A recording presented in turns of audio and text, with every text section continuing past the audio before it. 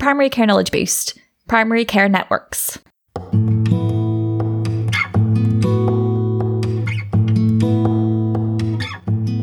Hello and welcome back to Primary Care Knowledge Boost. Today we're talking about primary care networks, or PCNs as you'll hear us referring to them as. These are relatively new to us all in primary care, but I'm sure lots of us will have heard of them or know about them or are involved in them. So we're trying to cater for all different levels. But for those of us that are reasonably new, they can take a bit to get your head around them. So we're really grateful for Dr. Girish Patel and Vicky Tolliday for taking the time to speak to us today about them. Yep, they're both clinical directors of their PCNs, and they talk to us about what a PCN is, what the roles are of the people in it, how the funding works, what DESs are, and some examples of the pros and cons of the restructuring. We learnt quite a lot from just taking it from the start and asking them some of the basics, so we hope you find it useful too. So, shall we start with introductions?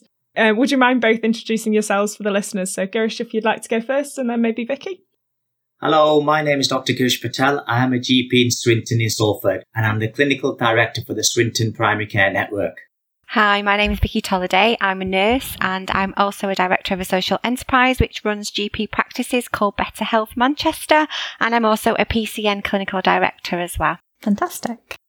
So we're going to start this discussion about primary care networks from complete scratch, essentially. So we won't assume that the audience knows anything, which is always better that way. So if you imagine, both of you, that you're talking to someone who knows absolutely nothing about PCNs, can you explain what they are structurally and why they exist? Yeah, primary care networks are a thing that came in July 2019, and they are a kind of a mechanism to enable local practices to join together in one network and work together to improve the health of their population. And one of the aims is to be used as a vehicle to recruit all these additional new roles, which we'll allude to later. So that's what I see primary care networks as. Fab. Vicky, do you have any thoughts? So as Girish said, really they're groups of practices working together, and it's about working at scale. So in what you might call neighbourhoods, in Manchester we would call them neighbourhoods. Most are geographically quite close to each other, although not all of them. And they've got groups of clinicians and wider staff, and as Girish said, really coming together to improve the care of the population. And it's also about partnership working. It's about bringing change, hopefully across the whole system, to improve population health. Yeah, that local ownership. Yes. So that, I guess that's kind of the why, and then geographically how they structurally are set up. Is there any other structures within PCNs that it's worth kind of knowing about kind of internally? In the PCN, so you've got the clinical director who kind of provides leadership to the members of the PCN and encourages the practice to work together. Some of the PCNs have employed business managers who do a lot of the day-to-day stuff to do with the employment of the new roles. And also there's direct enhanced services which have to be delivered. So the clinical director will lead on them. You might employ someone who could be a head of PCN. So there's other managers you could actually employ in those roles to help you. Okay.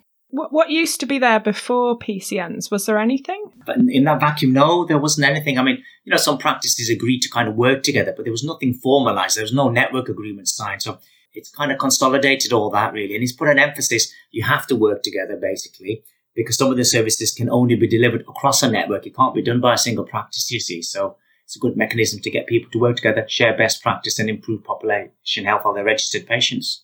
Yeah. So we have kind of alluded to that there, and I've preempted the next question myself by asking another question. But what are the main roles within PCNs, and what are their kind of jobs? What are they responsible for? Well, in terms of the people, let's start with the additional roles. Yeah, so there's additional roles reimbursement scheme. And every year you've been able to employ different staff. At first it was limited in the first year we could only recruit clinical pharmacists and social link prescribing workers.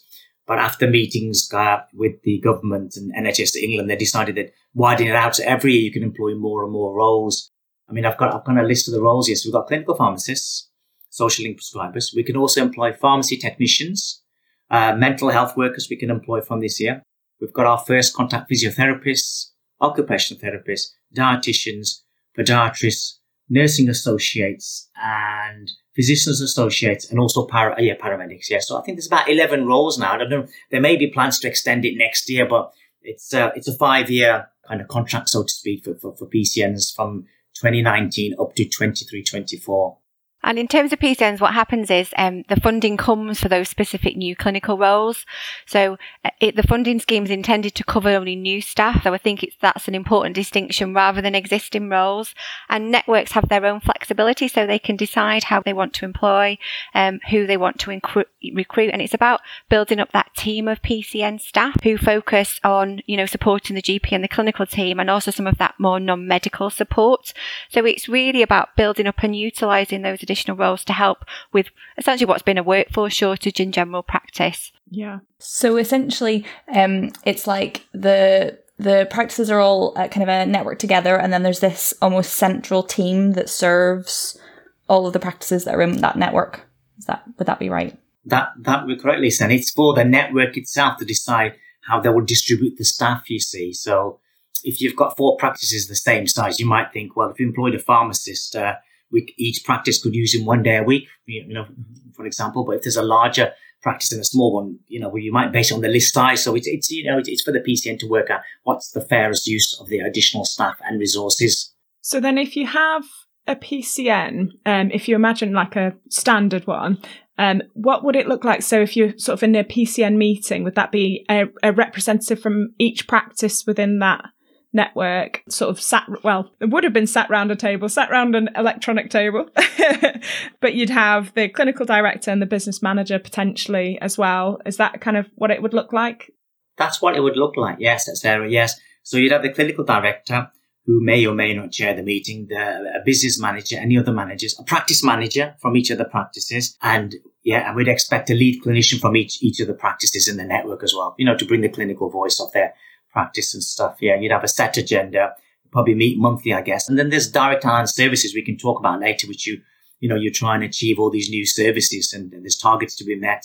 And some of the payment to the network depends on meeting the targets as a group, you see. Yeah, we will. I think we'll come on to that when we talk a little bit about money.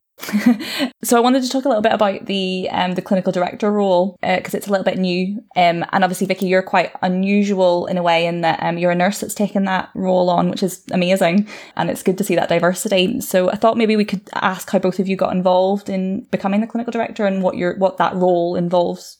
So, it is unusual in that I'm a nurse as a clinical director, and there's only about 14 of us in the country out of 1,250. So we are quite rare, wow. Which is a shame really, because we want to have more of them. I got really involved in PCN because as a nurse, there's not often, particularly as a nurse in general practice, there's often that lack of career structure. So this came at a really good time for me when I was looking for something else to kind of step into as well as complement my existing role. So it was really attractive in that it's a role that can be done part-time, so I can keep on my other commitments. I can still remain clinical and hopefully remain credible and on the shop floor, but something that I can step into to do something a bit different really. And what's been really, really joyful actually is working with other practices, but also wider than the PCN. So working with other PCNs and other CDs has been a really positive thing. And I think we're getting people together across, whole systems really in a way that we haven't done before. So that's a real positive for me. How I got involved was, I used to work for a GP federation in Salford locally as a neighbourhood lead, looking after the practice. And that came to an end just as this role became available. So I applied for it. I had to be interviewed by all 4 practices and stuff. So it was like being elected, you see. So I had to make election promises that this is what I'm going to do. In terms of what's really happened, it's changed a lot because we're having a lot more meetings with our other system providers, having to have a lot of small meetings with our local hospital trust, city council, the community involved sector, the mental health foundation. So the job has actually mushroomed. It's a lot more hours than I signed up for initially, but I'm enjoying it. Yeah. I was just trying to think about what it would look like as a job. So is it mostly at the minute kind of electronic meetings and just trying to almost set the vision for the PCN? Yeah. It's electronic meetings on Teams. And there are some small face-to-face ones when you've got to interview the new staff or, the new roles and stuff. And then you need to have some meetings with your business manager and stuff to talk about your strategy and your vision. We've just published an annual report setting out what we've achieved in the last 12 months and what we're hoping to do in the next 12 months as well. So there's a lot of strategy as well. And it does require leadership and input, from a business manager as well to help me. I couldn't do my role if I didn't have a business manager. It just wouldn't be possible. And is that the same for you, Vicky, pretty much in your PCN? Yeah, similar. Yeah, and I think Girish kind of picked up on some of the challenges there. Certainly time is the biggest challenge, and PCNs are seen as being this, the answer to everything. And they're really important, but they're certainly not the answer to everything. And if you want to do something, you seem to ask a clinical director to be involved no matter what it is. So you can be quite pulled in lots of different directions. So I think, for me, I try and recognise that, PCNs have got massive potential, but they're still in their infancy. They're new. They've got those limited resources and in some of them quite inexperienced leaders. So I think we're still in the early stages, and we need to recognise that to get the benefit from them, it's probably going to be over the longer term rather than the short term, we've only been doing it for 2-3 years. So I think, the next 12 months in particular are going to be really, really challenging. It's a really interesting restructure. Something that occurs to me as we're talking is, how does it fit in with CCGs? I personally feel it's not the right thing to be getting rid of clinical commissioning groups, but that's what's happening. So by the 1st of April 2022, there'll be no clinical commissioning groups, which means all the multitude of commissioning functions they do will be done by other organizations, which are, still in existence now. And we as PCN clinical directors are really trying hard to get on all the local boards that will that's where the power will be based. The important thing is that primary care continues to have a strong voice. I think a lot of clinical directors are worried with the abolition of CCG, that voice will be lost. Yeah, that voice is so important. Yeah, I agree. I mean, I think, as clinical directors, our views are really, really important to drive the change that we need for those better outcomes. And it's really going to be imperative that we maintain that strong PCN voice in these new structures, really to ensure, as Girish says, that primary care is protected and represented, but also as, strengthened going forward. Yeah. And then thinking about, because the podcasts we do are a lot for people coming into general practice from all walks of life, thinking about the GP fellows and the nurse fellows and all the additional roles. Are there other methods other than the kind of board for sort of getting involved in your PCN? I guess, Sarah, for example, would be like, we've got a local pharmacist, and he's become like the sort of PCN lead for our area. So we invite him to meetings. He's got some projects. He wants to reduce drug waste. So we're going to get all 4 practices involved with reducing drug wastage. So people are welcome to come to our meetings. So, the traditional invite is your business managers and your clinical leads from each practice, but nothing is to stop other people, staff who are interested to attend. If a practice nurse wanted to come or healthcare assistant, they would be welcome to come along. The projects sound interesting. Are they something that's kind of ad hoc that different members of the PCN might sort of want to set that agenda and follow them up? Yeah, so the business manager, our business managers have their own ops meetings as well. So they do a lot of the doing. They decide on projects, and then you can go back to your practice and see if someone wants to volunteer to do something, you see. So members of staff get involved. People looking for extra hours, they can get involved in something. And we can also recruit people to do bespoke projects for us, because we have a management allowance, so we can pay them to do a few hours of work on something that's important for the PCN. So they've got a flexibility to have sort of paid additional work for different projects, yeah. I think I'd really encourage, people to get involved, because these are your PCNs essentially, so make them your own, shape them. It's about collaborating, and, we want staff at all levels to contribute to that. And staff have been contributing. You only have to look at the last 12 months to look at the contribution of all of the staff in general practice. I think, even at a basic level, just talking and linking up with colleagues in other practices in your PCN and networking is good. And that sharing ideas and just supporting each other is a great first step. So, I think we know that, working on our own and in silos doesn't work. We want colleagues to get together to start to think about what they can do as a team to improve people's health. And I think that, that collaborative approach is going to be more important now than ever as we try and, look at the impact of COVID and reduce health inequalities. Definitely. And if someone was sitting out there listening to this episode today and thinking, oh gosh, I would actually quite like to maybe get involved, who would be the best person within the PCN to get in touch with? I think it'd be best to email or ring the business manager. Email them and ask them what they think, and then it can be discussed. Fabulous. Lovely. So sort of thinking of the structure and things, who does the PCN answer to? That's a good question. I think you probably ultimately have to answer to NHS England. That's who our kind of contracts are with. It's a lot of the work is done through the CCG, but it's the NHS England who we answer to. So the key thing about this contract is that it's although it's PCNs, it's actually practices that are accountable to the Commissioner for those network services. So practices individually sign what we call a network agreement, and that's a legally binding agreement between practices, and it sets out how they'd go about the responsibilities, how they discharge those responsibilities in a network. So it is interesting that it's a PCN, but it's on a practice basis. And the PCNs use that agreement to kind of look at what the wider objectives would be, what they want to work on, and who their partners are. But also I think PCNs are going to start to be more accountable to their communities as well. There's going to be a bigger focus on that, and also to their staff as those numbers grow. That's interesting. I didn't realise that there wasn't kind of like a PCN kind of contract, that it's at practice level. It's worth probably at this point mentioning about DESs and sort of network contracts. So a DES is classed as a direct enhanced service, which is offered to the practices in the PCN. And in the first couple of years, we've had 3. We've got structured medication reviews where someone who's on multiple medications should have a review with a clinical pharmacist who's suitably trained to see, are they on the right medications? Is there some that they shouldn't be on? Can we rationalise and optimise their doses?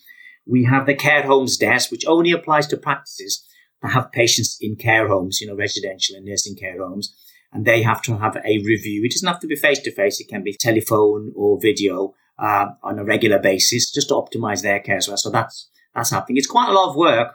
And then we've got the early cancer diagnosis, and the plan is to try and pick up people at early stages, in their journey. So a lot of that focus will be on the screening, maximise uptake of cervical screening, bowel screening, and breast screening. So those are the 3. There were plans initially to have 5. There was going to be anticipatory care and reducing health inequalities. Now, because of the pandemic, those were scaled down, and rightly so. But my feeling is perhaps in October, we might be landed with more DESs. So we'll see. We'll see what happens. I don't know if Vicky wants to add anything. I mean, I think you've covered them. I think there's going to be 4 more, isn't there, coming in the next year or 2. And some of them have been delayed due to COVID and COVID vaccine. But I think Girish has summarised it well there. And are the DESs the same nationwide? Yeah, so they're national specifications. Yeah, that's really important to highlight. Grand. And I guess that probably leads a little bit on to the money. So I've got a question about, we've just said who controls the money, but I guess what we kind of want to know is, where does the money come from? What kind of ties are associated with that money? And then within the PCN, how does the kind of money work for funding those roles?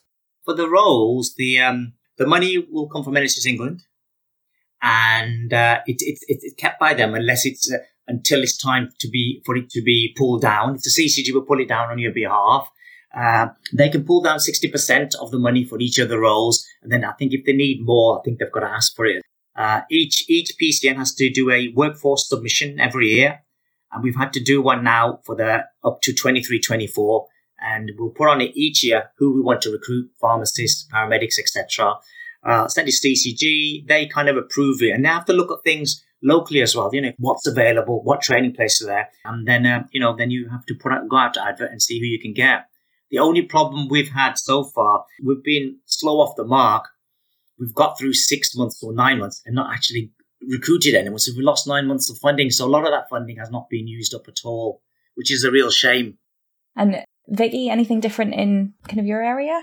No, it's exactly the same. So the funding that you get includes money to support the running of the network, but it also includes the money for the additional staff, the ARRS staff. You have to be part of a network to get that funding, and it actually channels through a single bank account. So it's usually one of the practices in the network. They get the funding and then divvy it out. And yeah, as Girish said, it's really important that you do spend the money, because otherwise you can't get that money if you don't spend all of it. So if you don't recruit to all of those roles, that money goes somewhere else and is lost to primary care, which is a shame. We were really lucky that my own network, we actually slightly overspent, but we managed to spend all of that money. But it as that grows every year, it's a big amount of money to spend, and you have to be really quite proactive and forward planning and think about it early, because every other network in the country is also recruiting to those same roles. So each of the individual practices doesn't have to contribute anything kind of monetarily to the PCN. It comes from NHS England. Well, actually, Lisa, so the money for the roles is 100% reimbursable. So you get that money, but sometimes there's an allowance which you would have to pay for on your own, you see. Okay. For example, if you want to recruit some paramedics or first contact physiotherapists and you go to a private company to recruit them, they often charge a management allowance. That is not included. So the practices do have to use some of their own money for that. Okay, grand. This is great. So we've got next on our questions are about thinking about the examples of when PCNs of how it can work really well. Can both of you kind of think of examples of a PCN or the pros? So some examples that might demonstrate how they work well. Yeah, I mean, I think the most topical one is probably COVID vaccination. So I don't think if PCNs had been in place, I'm not sure how quickly would have got that national vaccination service up and running so quickly. I think, COVID vaccine is a really shining example of a PCN-led service. And certainly in Manchester, 80% of all the COVID vaccines have been given in those local vaccination centres run by PCNs and practices, which I think is just a phenomenal achievement. Yeah. And what's been brilliant about that experience is, so the one that I've been involved in leading, is that it's been 3 PCNs working together, so 17 practices coming together on that wider scale to provide that service. And I guess COVID in general has also been a really good example of PCNs, responding and getting things done. And they've responded as active participants, really, I think, in the system and as real advocates for their community.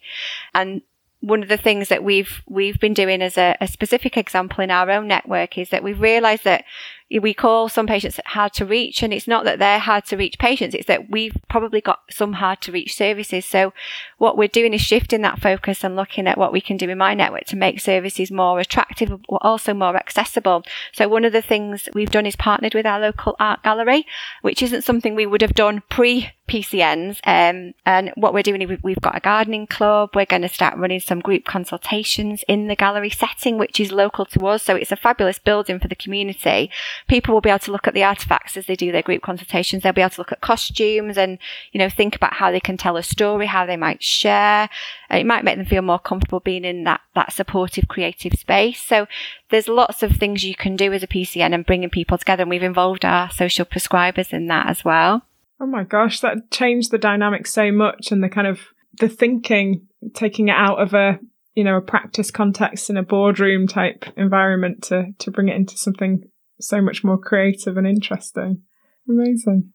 So Sarah, in my area, we have a federation, a GP federation that's delivering the kind of bulk of the vaccinations. But we, as 4 practices, decided that we couldn't wait for them to deliver the housebound visits. So we just took that upon ourselves, asked them for the vaccinations. We went round to all our patients who are housebound. They've all had their first dose, and some of them are having their second dose now. So I could have only done that as a PCN because we've gone round in teams vaccinating one another's patients, you see. It just made it easier to do that, you see, instead of having 4 practices roving around Swinton. But yeah, so we've done that. And another thing which I think like a good achievement is that there's something called the Impact and Investment Fund, which is extra money which can be given to PCNs if they meet certain targets, So, for example, if you've got a certain amount of your patients with learning disability, if they get a proper comprehensive health check, you can get extra money for that. And also if you hit flu targets, an extended flu target, get money for that. And we've managed to achieve those through our PCN, through joint working and through sharing best practice, you see. Gosh, they're great examples. Yeah, definitely. Working collaboratively has pros and cons, and every team is very different. So can you think of any cons of PCNs, examples where it might have been a tough time, but how you managed to tackle it? Yeah, I think perhaps all 4 practices weren't in my PCN. They weren't on the same page, and I think maybe my communication, perhaps it wasn't as comprehensive as it shouldn't be. So we had a lot of misunderstanding, and people didn't really understand what we were getting at. So we had a lot of kind of meetings where people didn't really say stuff. Then afterwards, we'd get all these emails saying, well, you didn't discuss this or that. So you have to have these kind of meetings where everyone's honest and you let people, get stuff off their chest. And then after you've done that, things improve. Things are much better now than they've ever been in the 4 practices.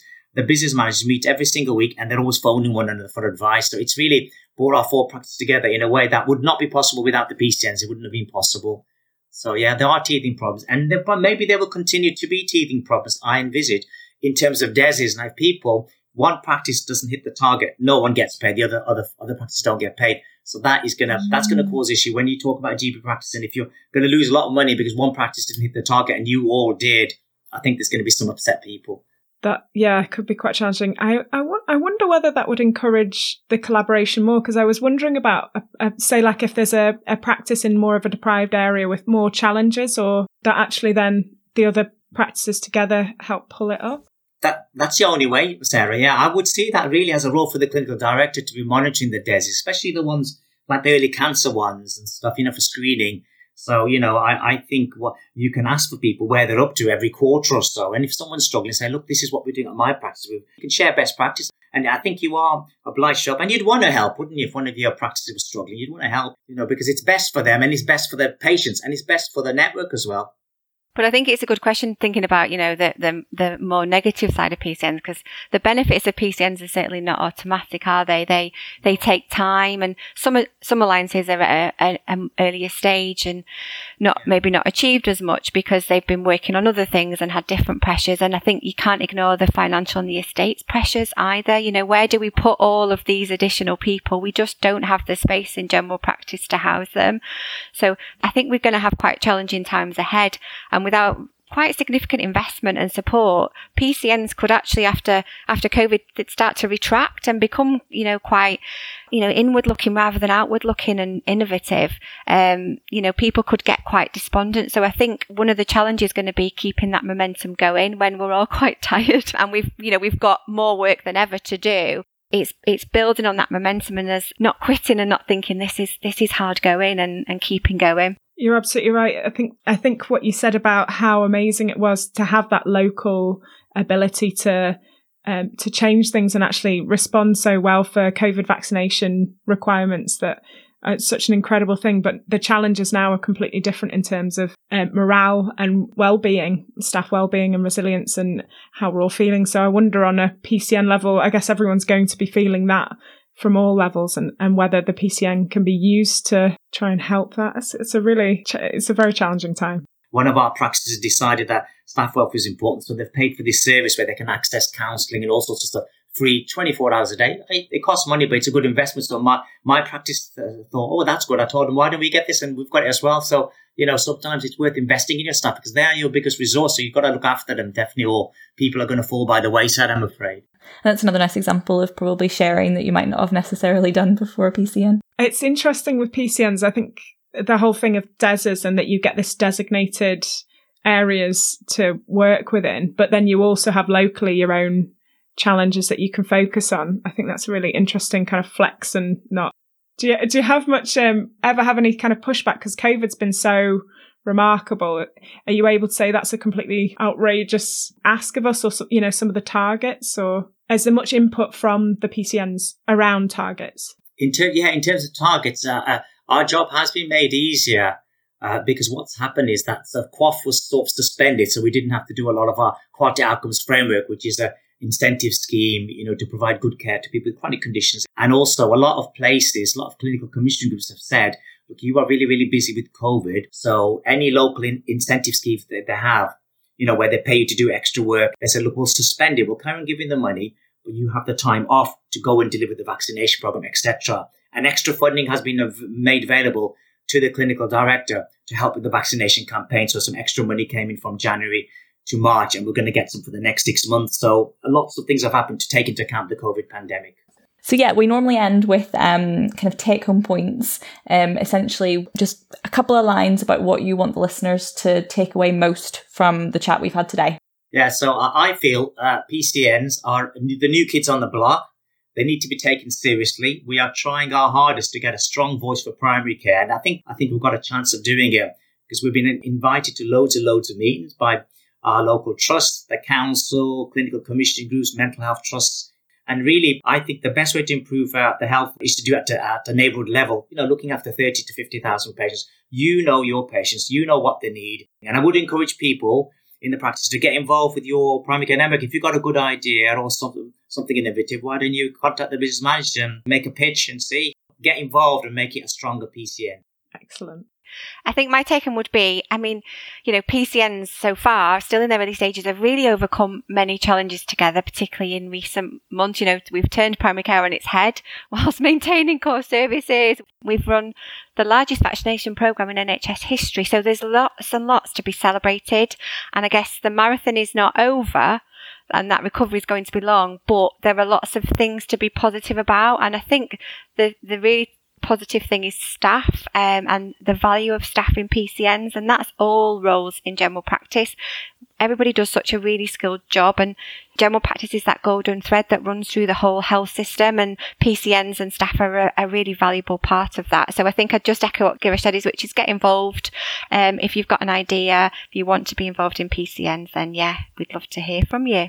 Oh, thank you both so much for taking the time to speak to us today. This has been so great. Pleasure. So yeah, that was really lovely to chat to Girish and Vicky today. Quite enlightening, I think. What did you take away, Sarah? Yeah, it's a dry topic. These are part of our structure of the NHS sort of leadership and how the NHS works on a bigger scale, aimed podcasts. But it's always really, I'm always really surprised by how much I get out of them. That actually, the deeper understanding of how everything works and how you can get involved in them it's really interesting, and it's very, very good to know. So I've written down a few, going through the structure, that there's a director and that you can have business managers as well, and sort of understanding how collaborative working can help sort of national goals be then met on a local level, or using local resources and understanding what's best for their population. Yeah, I really liked that. Yeah, it was great. No, I agree. One of my points was that I just thought it was really interesting that like kind of that core kind of aim or outcome, perhaps more, is that collaboration and sharing and learning from each other. That kind of pre-PCNs, you do look back and you think, yeah, that didn't really happen very well. Did it? Like, practices didn't speak very much to each other, and good practice wasn't shared very well. But if you think about practices sitting within the same kind of geographical area, they're bound to have some of the similar problems to face. So just that working together, and even if you don't do projects as a PCN level, just sharing, well, this works really well for me, and maybe taking it on across the PCN, you can see how it's going to work better for patient care.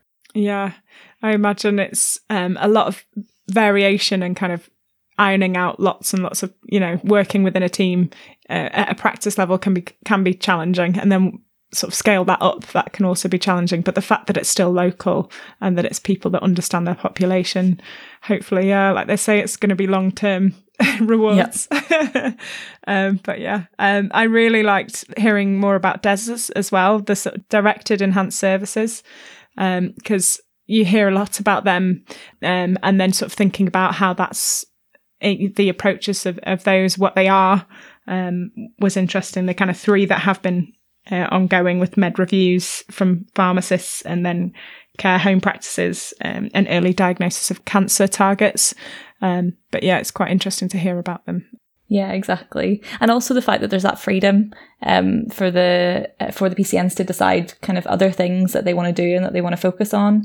And the fact that you can get involved, like, I thought that was excellent. And the fact that it doesn't have to be any particular kind of job role within primary care. If anybody within the team, if they've got an idea or they've got something that they're interested in, or they want to do a little bit more in a different kind of place, then it sounds like it's a really good idea to get in touch with your PCN to see if you can kind of pitch something, or if they've got a project that needs doing. It just seems like it's a good avenue to be able to explore. Yeah, loads of quality improvement remits. Yeah. And then I was also it was really surprising. I think I knew that it was quite rare for there to be nurses at the head of the networks, but the fact that there was only 14 was actually probably a lot smaller than I was expecting there to be. Yeah, she said 14 out of 1,250, I think. Yeah, it was something like that. It was a huge number. And you just think that it's such a shame, because there are so many great nurses out there that would be perfect in that kind of role. So I'm hoping that showcasing what Vicky's doing might encourage some people to want to get involved in that sort of leadership role. Yeah, I think supporting the best assets of your staff, everyone from different roles can have different qualities. sort of looking at your assets is the way forward. Yeah, lovely. So if you'd like to get in touch, you can do. You can email us at primarycarepodcasts@gmail.com, or you can find us on Twitter at PCKB Podcast. Yep, and we also have a survey, which we've actually changed recently, so it's no longer a SurveyMonkey link, but the link is still in the episode description, and it's the exact same survey, so it should only take a minute or two if you want to fill that out for us as well. Yeah, thank you to some really lovely ones that have come through recently, so that's been great. And also we've put a couple of links on the episode description that just explain a bit more about PCNs if you'd like to have a look at them as well. Till next time. On Primary Care Knowledge Boost. Hey guys, just a friendly reminder that these podcasts are for healthcare professional education and shouldn't be used for medical advice by the general public. This was recorded in Greater Manchester in 2021. Guidelines can vary by location as well as over time, so always check for up-to-date local and national guidelines before making treatment decisions. The content is based on our interviewee's opinion and interpretation of current best practice. It's your responsibility to use your clinical judgment before applying or relying on information solely from this podcast. Check out the episode description for full details and any links that we've mentioned in the episode.